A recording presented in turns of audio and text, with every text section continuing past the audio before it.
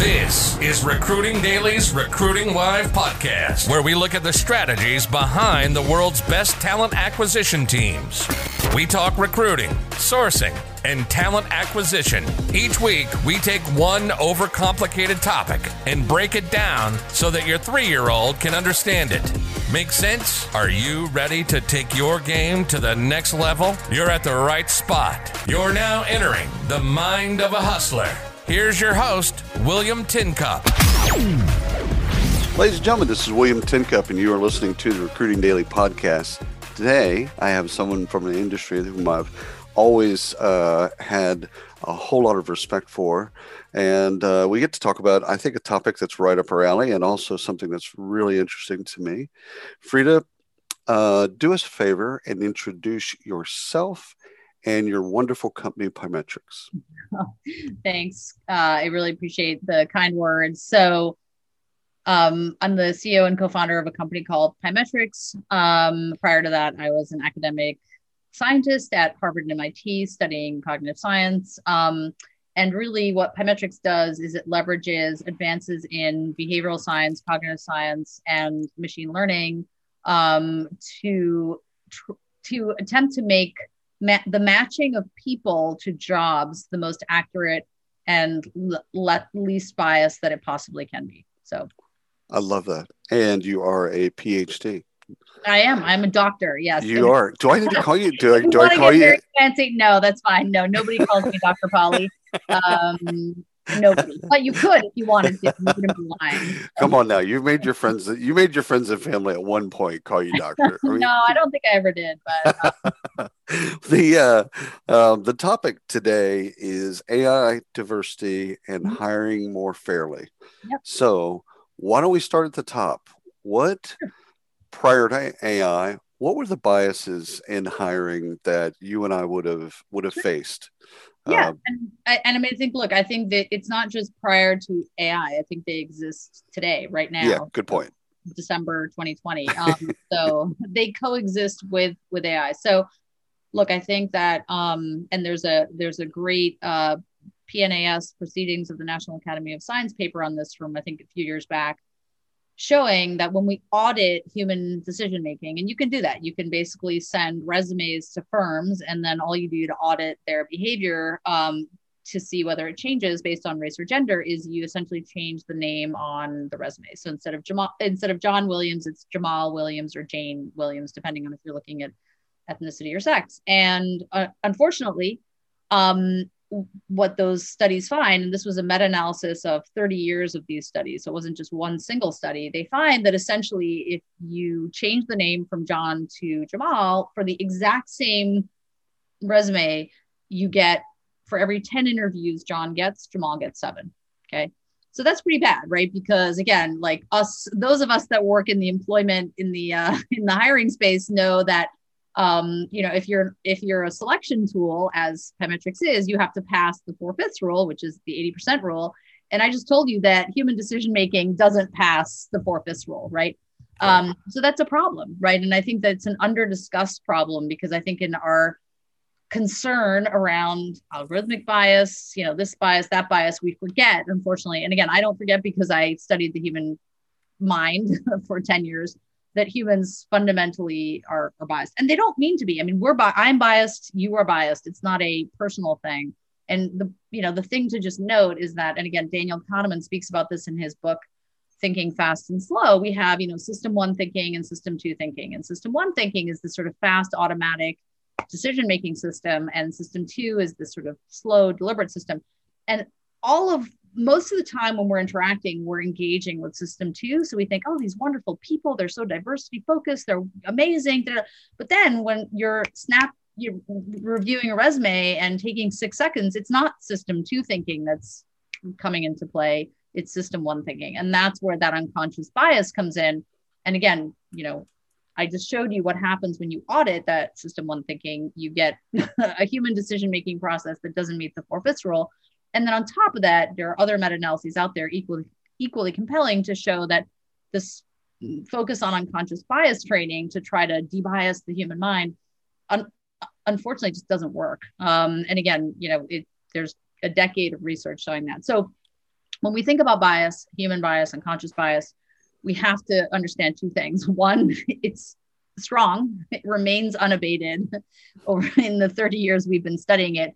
And two, it's not removed by unconscious bias training. So I think that's a bias we have to be really concerned about. And then, layer into that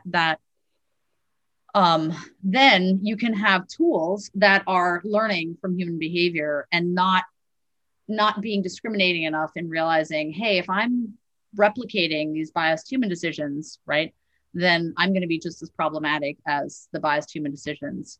So I think those are the two types of biases that we have to be concerned about. Is one, sort of the original sin of human bias, which again, we're never going to get rid of in human beings. We just have to learn how to mitigate it.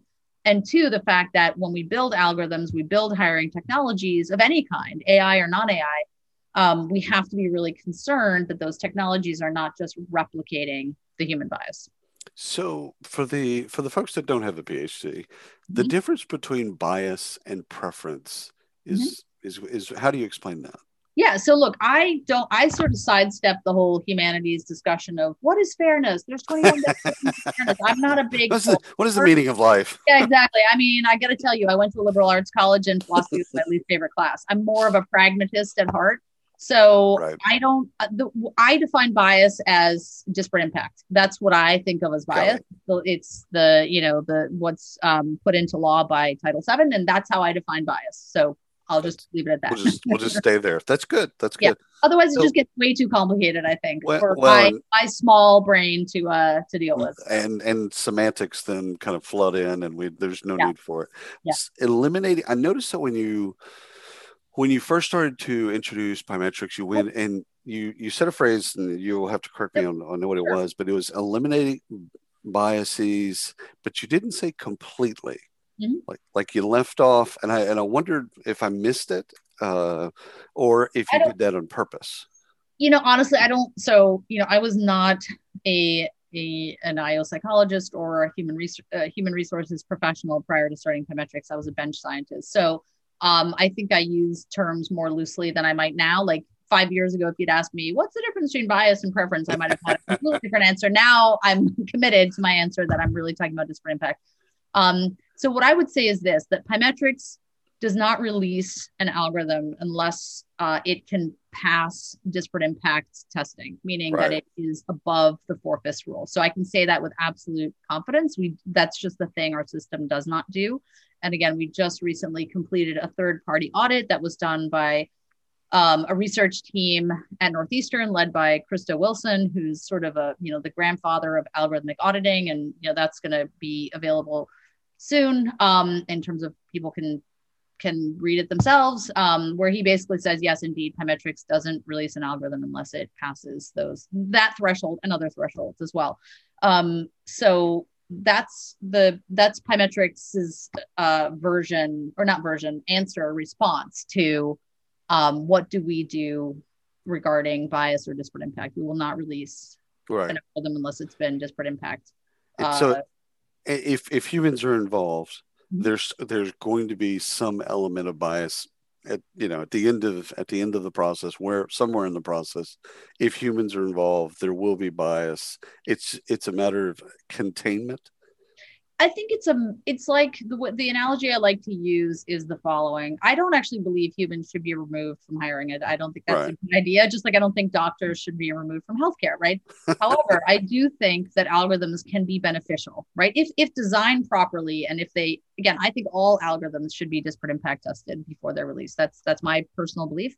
And I think if you can do that, then you provide a data point to a recruiter, hiring manager, whoever, that you can feel confident is meeting, the definition of not having bias as per disparate impact legislation. Does that make sense? I'm not saying that, oh gosh, let's get rid of humans or, whatever. I think it's an and process. I think it's an and process because I think humans can add, tremendous value. However, I also think, back to the point that I made about system one thinking, that they have to always be mindful of the fact that there is going to be bias in the human process. And unfortunately, again, I think we're just naive to think that it doesn't occur or that we can remove it. And I include myself. I am not pointing Right. fingers and saying, you over there have it, and I, Frida Polly, am wonderful and don't. I'm saying, I, Frida Polly, have it. You too also have it. And we just need to be more mindful of how we mitigate that. You know, it's a little bit like self-driving cars as well. I mean, self-driving cars are held to this extreme standard of like 0 accidents, right? Right. But human drivers text and drive, drink and drive, they do all sorts of crazy stuff, right? So I think if we could implement a system where there was some override of that human propensity for dangerous behavior while driving, we'd all be happier and better off for it. Does that mean that every car has to be self-driving? No, it doesn't mean that. So I know the audience will care because you did mention something that the bringing kind of our human biases into the future. So what are some of those biases right now that folks, if they didn't know the official term, what are some of the biases that we're trying to mitigate, reduce? Sure. I mean, look, I think that unfortunately, and again, I'm going to take this really high level and hopefully your audience will either enjoy it or forgive Oh, me. yeah. So, no, they're good. You know, we have been trying to measure things about human beings in behavioral science for a long time. Those things include everything from what we measure in hiring to SAT scores to FICO scores to lots of basically what I would call human measurement systems, right? Those human measurement systems are really important because they mete out opportunity, right? They are not trivial. And they usually exist in highly regulated environments, right? So it's not just hiring. Think about lending, think about health insurance, think about college admissions, right? All of these systems are behavioral science systems on some level, right? That measure human beings. And again, this is why I said this is really high level. So hopefully you and the audience will be along for the ride. And what I would say is this: there are advances that we have made in the last 2 to 3 decades, which don't blow up previous science. They just add to it in a way that I think is important, that are not, I don't think, being properly reflected in how we're measuring human beings. I'm just going to put that out there. I think we can do better than FICO scores. I think we can do better than SATs. I think there's a lot of improvement. However, because all these industries are highly regulated, there's a challenge to developing new technologies. And I can tell you my experience in running Pymetrics, what those challenges have been. But this, to answer your question of what are the biases that still exist, I mean, quite frankly, they're the biases that have been around forever. They're not new, right? They're racial biases, they're gender biases, they're biases, they're age biases, all these things which just look around, you know what I mean? Like you need to be a PhD. I think probably my 4-year-old could sort of point to some of them. And so it's not that the biases are new. I personally think that we haven't evolved our methods of measuring human beings enough to try to mitigate some of those biases. And that's what, Pymetrics attempts to do. And I think there are other systems out there too. Don't get me wrong. I'm not like, Pymetrics is the only thing, but I think that systems need to be designed intentionally to try to mitigate some of those biases. And I think there are a lot of blockers in the way of doing that in large part because these industries are all regulated. And, anecdote for you and your audience, when we not even early days of Pymetrics, but when we were in market selling and we would come across buyers, CHROs, I'll never forget this one conversation where CHRO of a very large company asked me, "Have you been sued?" Nice. And I was like, proudly, no. Isn't that awesome? No, you're not an entrepreneur unless you've been sued. And he said, no. And he said, "Oh, that's really unfortunate." And I looked at him. I was like, wow, we're having a disconnect here. And he's like, come back to me when Pymetrics has been sued and won in court. And I was like, but my whole point of my company, the only time you get sued is when people think you have disparate impact. My entire point of my platform is not to have it. And how is this conversation happening, right? But I mean, we're laughing, but that is a real problem, right? Right now, people are more prone to use a tool. And let's take, the widespread use of general mental ability tests, right? Which we all know have disparate impact. Nobody makes people don't hide it, right? I don't think the public is as aware as they might like to be about how significant it is. I mean, GMA tests, the literature suggests cognitive tests, only, select 3 out of every 3 African-Americans for every 10 Caucasians and 5 Latino for every 10. So these disparate impact are not small. You know what I mean? We're not talking, we're talking pretty significant ones, but they don't make any bones about it. And they rely on having been battle tested, right? We all know big companies that provide these tools that, that do a lot of business because people are like, when the question arises, have you been sued? They say yes. That's right. And in court because of the business necessity impact. So I think, again, the biases that exist are well known, well understood. They come from sort of historical ways of thinking about things, doing things, measuring people. They're not related just to hiring. I think they exist in all different spaces related to human measurement. And I think the fact that all these industries are regulated, which is good, they should be regulated. But I think right now there's a bit of, I wouldn't call it regulatory capture, but something along the lines of like the older tools that do show disparate impact and have been battle tested are preferred over newer ways of doing things that intend to not show disparate impact and maybe haven't been sued. And again, there are others other than, Pymetrics. And right. I think that's a bit of a conundrum that we need to reflect upon more broadly, People will ask, especially my audience, they'll ask, as relates to the title, hiring more fairly. Mm-hmm. How do you know when you reach that goal? Yeah. So again, I mean, I think this is just a little bit of semantics. Like right. Our definition of fair really right. should probably be amended to disparate impact. Right. You know what I mean? Because that's really the definition we use. We're not philosophically, going to pick the one definition of fairness out of the 21 that exists. Again, to my mind, the most right. important is obviously disparate impact. Obviously, you're mindful of disparate treatment as well. But I think for as UGEPS lines out in, sort of its laws or however you would define UGEPS, it's typically focused on disparate impact. So let's go into disparate impact. And you just said for just a second, which I love, is disparate treatment, which is different than the impact. Yep. Would you just school the audience on kind of, if they're not thinking about disparate impact, what it is, and sure. treatment, what it is? Yeah. So disparate impact essentially is statistical parity between groups. So it's essentially group fairness. It's making sure that you are treating members of particular groups the same. And again, it's typically defined in as statistical parity, right? Right.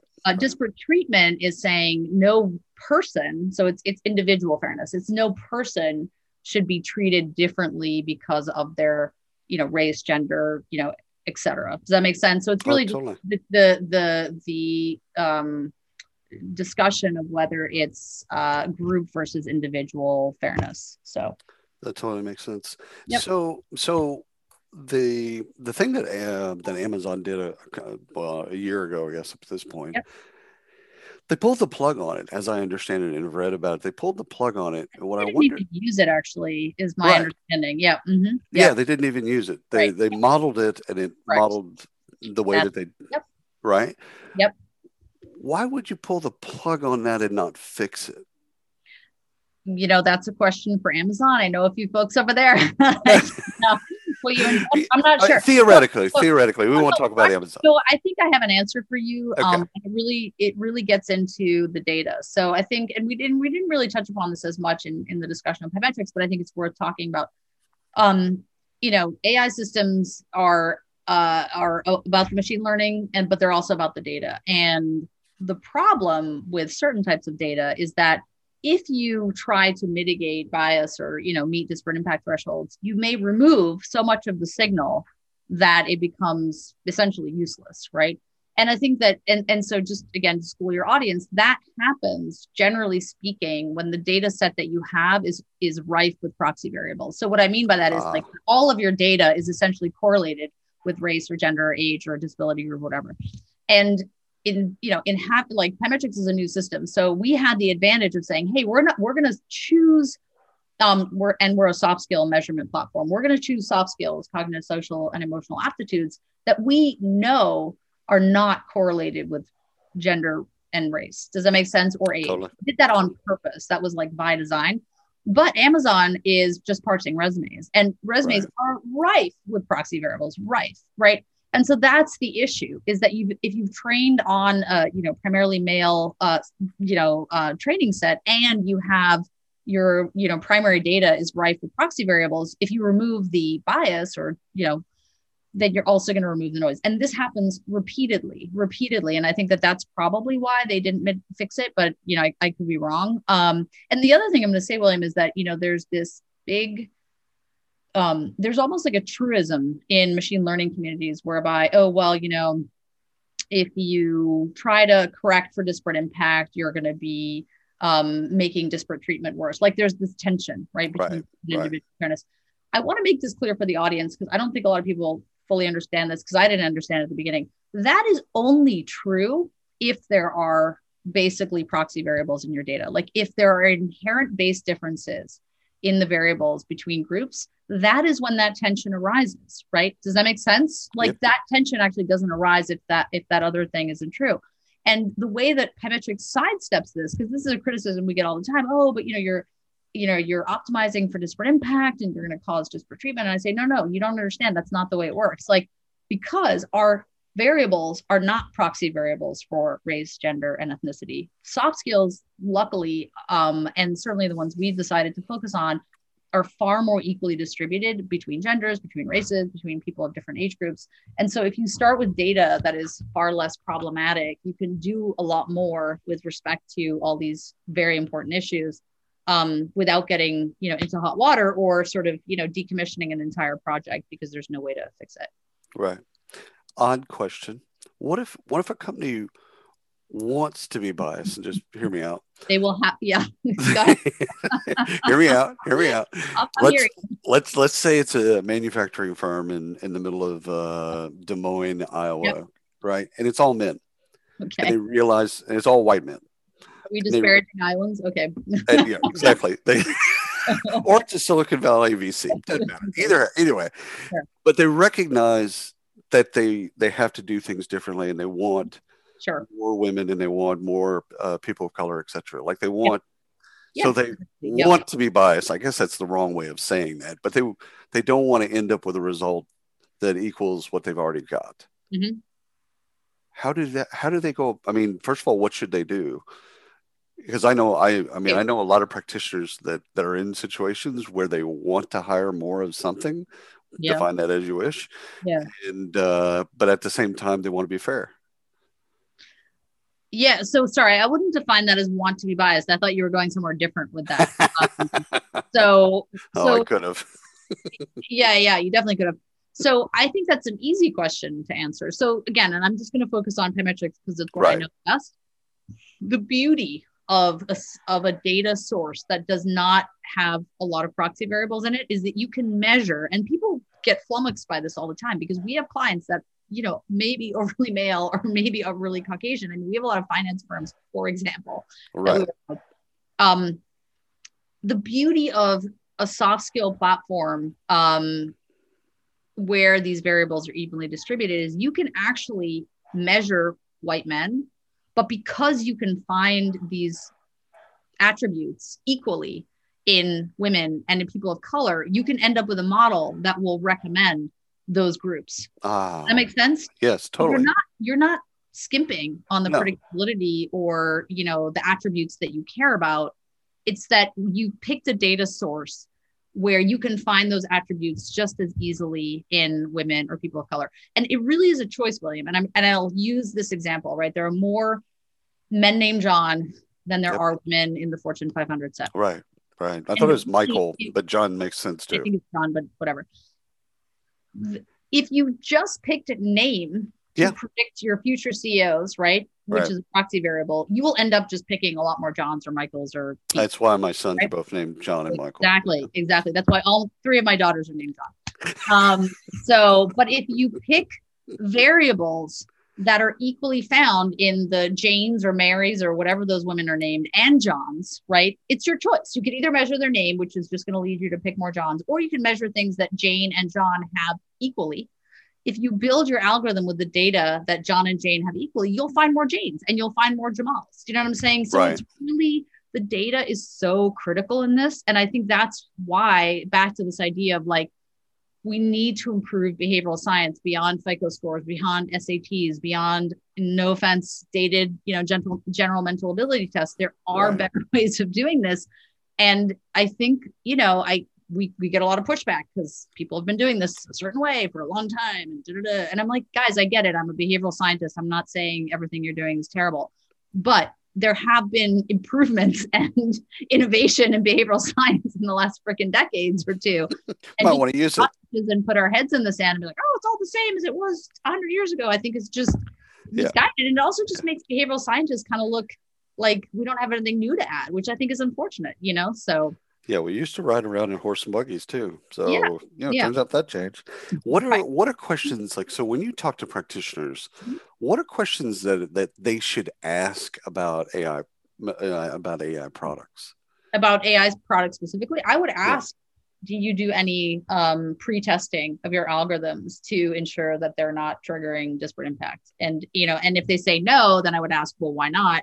And if they say yes, then I would say, well, what are the results? And ask them. That's what I would do if I were me. So pre-testing, that's like a third-party independent. You could have it be done by a third-party independent, as we did. You could also provide your own self-audit, which is what we did prior to that. Pre-testing basically means what Amazon did, which is like, I'm not going to release it. I'm going to look at the impact that it has. Before I release it. And there are multiple ways to do this, but I think if a vendor can't provide you with some sort of pre-testing evidence that of what the impact is going to be, I think you're kind of flying blind. That's right. Or hope, which is even worse. You're hoping that it works out. What should we have talked about that we didn't get around to as it relates to AI? Honestly, we covered a lot of things. So I think I think there's a lot in here. So I'm pretty happy with all the topics that we covered. I love talking with you. I always learn something. So thank you for carving out time for the podcast. Absolutely. And until next time on the Recruiting Daily podcast. You've been listening to the Recruiting Live podcast by Recruiting Daily. Check out the latest industry podcasts, webinars, articles, and news at recruitingdaily.com.